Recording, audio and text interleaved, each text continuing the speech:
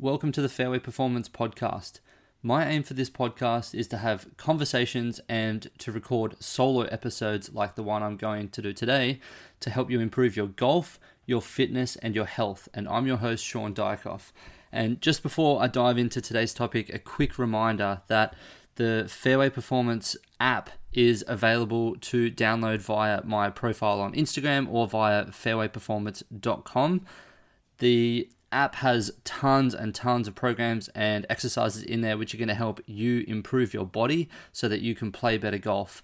I've also included a section in there which has a mobility assessment, which is essentially running off some of the TPI screens that I do, and it is giving you a bit of an assessment and working out what areas you're lacking mobility, strength, or flexibility in, and then I have plans which are going to help you address those particular areas. They're called the mobility routines, and they're all body part specific, and they're going to help you with the particular needs that you have, which you can work out what your individual needs are via doing those mobility assessments. Anyway, enough of that. I'll dive into today's topic, which is going to be just answering 3 questions that I have had this week. One of them is from someone on Instagram who has asked me, hi, I'm just wondering if you know how much less on-course driving speed I can expect compared to my PR clubhead speed with my driver of 114 miles an hour. Now, this is something that's really hard to work out. And what I always do is I just explain exactly some of the numbers that I've experienced, and we can work out what percentages, or you can work out what percentage difference it is from a maximal effort to what I carry onto the golf course. And you can make your own assessment. The best way that you're going to be able to figure this out is obviously to measure what you do with either speed sticks in your training or ripstick or whatever the stack system, whatever training tool it is that you're using to do your swing speed and gather your swing speed measurements. And then obviously use the same device to measure that speed on the golf course when you're hitting your driver at a speed which is normal and not trying to get after it or just trying to have a fairway finder or hit a fairway finder. So the numbers that I have, so when I was at my peak sort of towards the end of last year, I hit a PR with clubhead speed using the lightest speed stick. So that's something that is lighter than a driver.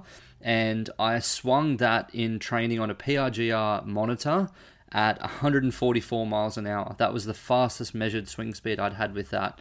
With the blue stick, the blue speed stick, which I believe is only slightly less than a driver, maybe 5 to 10% less weight than a driver, I swung that around 138 miles an hour. So that was more relative to what the actual, what a driver head weight would be like and how fast I would be able to swing a driver. I never actually measured swinging a driver in my swing speed training. I'd only measure that when I went to the range and tried to hit some balls hard, or when I was on course and I could use the PRGR when I was just having a practice round and just stick it behind me and see what sort of speeds that I could get there.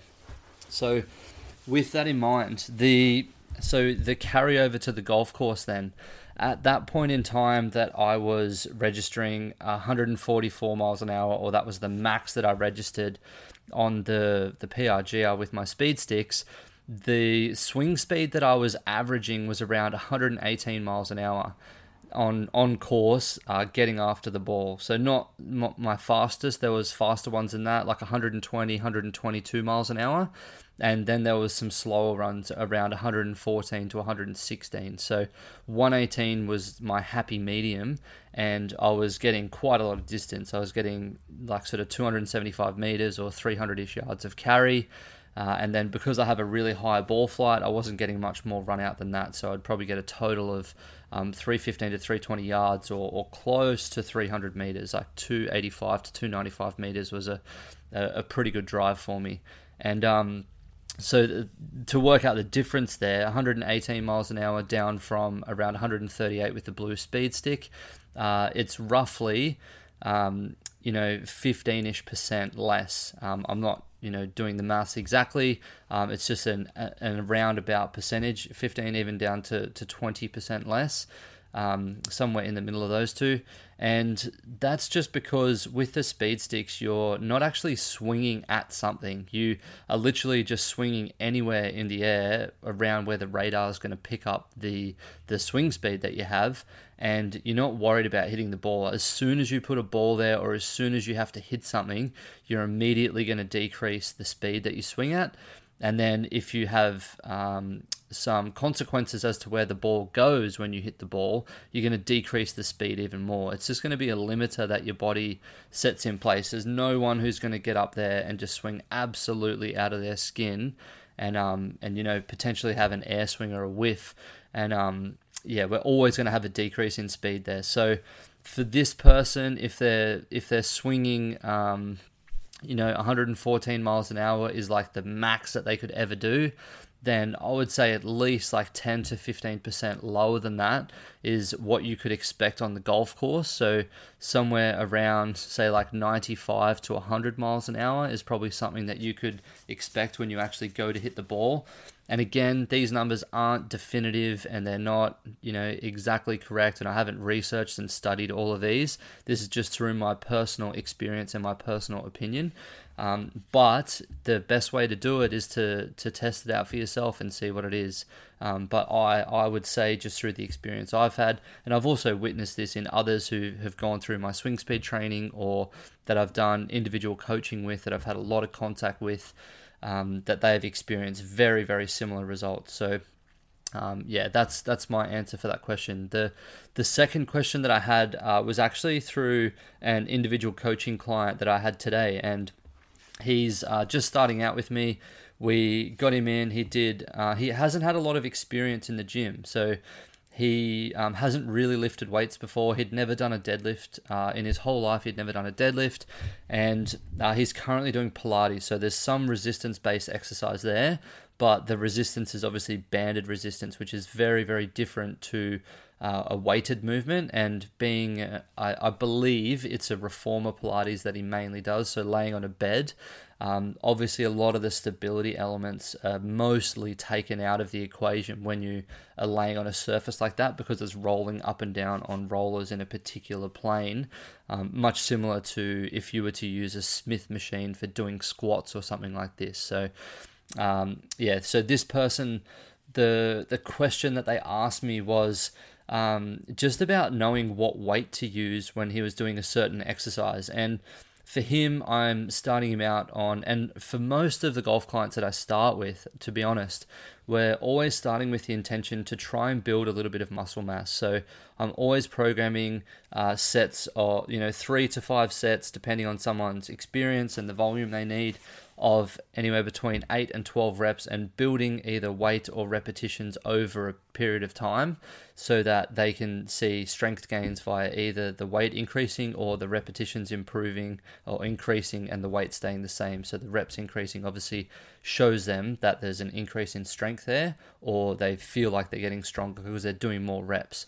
And he was saying, how do I know what to select for the first set of 8? Like, what's going to be a good number for me to start with? Do you suggest a number? My advice to him, and my advice to anyone who's starting out, and if you're someone who has either done the programs that I have, or you've followed the Fairway Performance app, or you are looking at doing it, the best way to start, so the context here being this person is going to do the first week they're going to do 3 sets of 8. The second week they're going to do 3 sets of 9, 3 sets of 10, 3 sets of 11, 3 sets of 12 over the next 5 weeks. And he is, doing certain movements like bench press, dumbbell split squats, other bits and pieces. So unilateral exercises to build some strength across both sides of the body and take away any imbalances that he has. So with this, what I've told him to do is in week 1, when he's doing the 3 sets of 8, is to pick a weight that he thinks is a lot less than what he would be able to do, and do a set of, like, say 4 to 6 or 4 to 5 reps at that weight. Do a set of I think I just stuffed that up. Do a set of 4, 5, maybe 6 reps of that particular movement and just get a feel of what it feels like. And then maybe step up a little bit more in weight if it was easy. Again, try 4, 5, or 6 reps again. And then after that, he'll do his first set and he'll make his best guess at which weight would be appropriate based on what he had just done the 4, 5, and 6 reps at with the previous weights. And the intention is for him to feel like that first week, when he does the set of 8 reps, he feels like he could probably do at least 1 more, potentially 2 more reps with that weight. So we know we've got 2 reps in reserve, we'll call it. That's what other coaches and I've used in terms of terminology to explain to someone before. 2 reps in reserve, or 1 to 2 reps in reserve, means that you could probably squeeze out another 1 to 2 reps. And we know that over the coming weeks, he's going to step up to sets of 9, then sets of 10, then sets of 11, and sets of 12. And that just sets him up perfectly, because he's got 3 weeks then to go 8, 9, 10, to build confidence, to build a bit of strength, to build some coordination in the movements. And then when we get to the sets of 11 and the sets of 12, he should feel very confident that he's able to lift that weight, but it will be a challenge for him. The other thing, so he said, what if I stuff up picking that weight for the set of 8 and it was like a bit too easy, a bit too hard maybe? I always just get people to err on the side of caution and potentially go a little bit too light, because then the next week for the set of 9, they can just step up a little bit more. They know they're doing 1 more rep only, and then they've probably got a much, much better idea of what they can do, and they're going to make a better selection for the weight there. And then they know that for the week of 10, 11, and 12, they're going to be able to do those reps also. So that's my answer for selecting weights when you're just starting out in a training program. And I hope that helps you. And if you have any questions on that, or you want to talk about that, you can message me at Shaun, ShaunDiakhkoff, Shaun.Diakoff on Instagram. Or you can email me, Shaun at Fairway Performance. That's FARIWAY performance.com. And I'll happily answer your question and talk to you about, programming and all of this sort of stuff. So I hope that one helps there.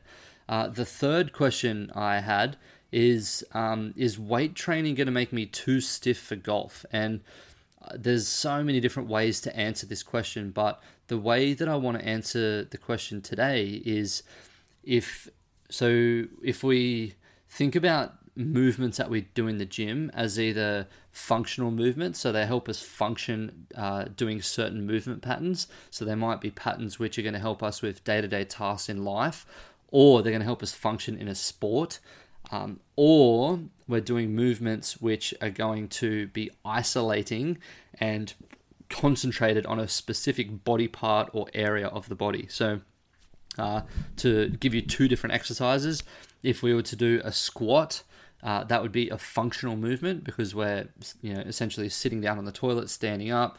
It helps us walk upstairs because it builds strength in the quads, in the glutes, hamstrings, posture, all that sort of stuff.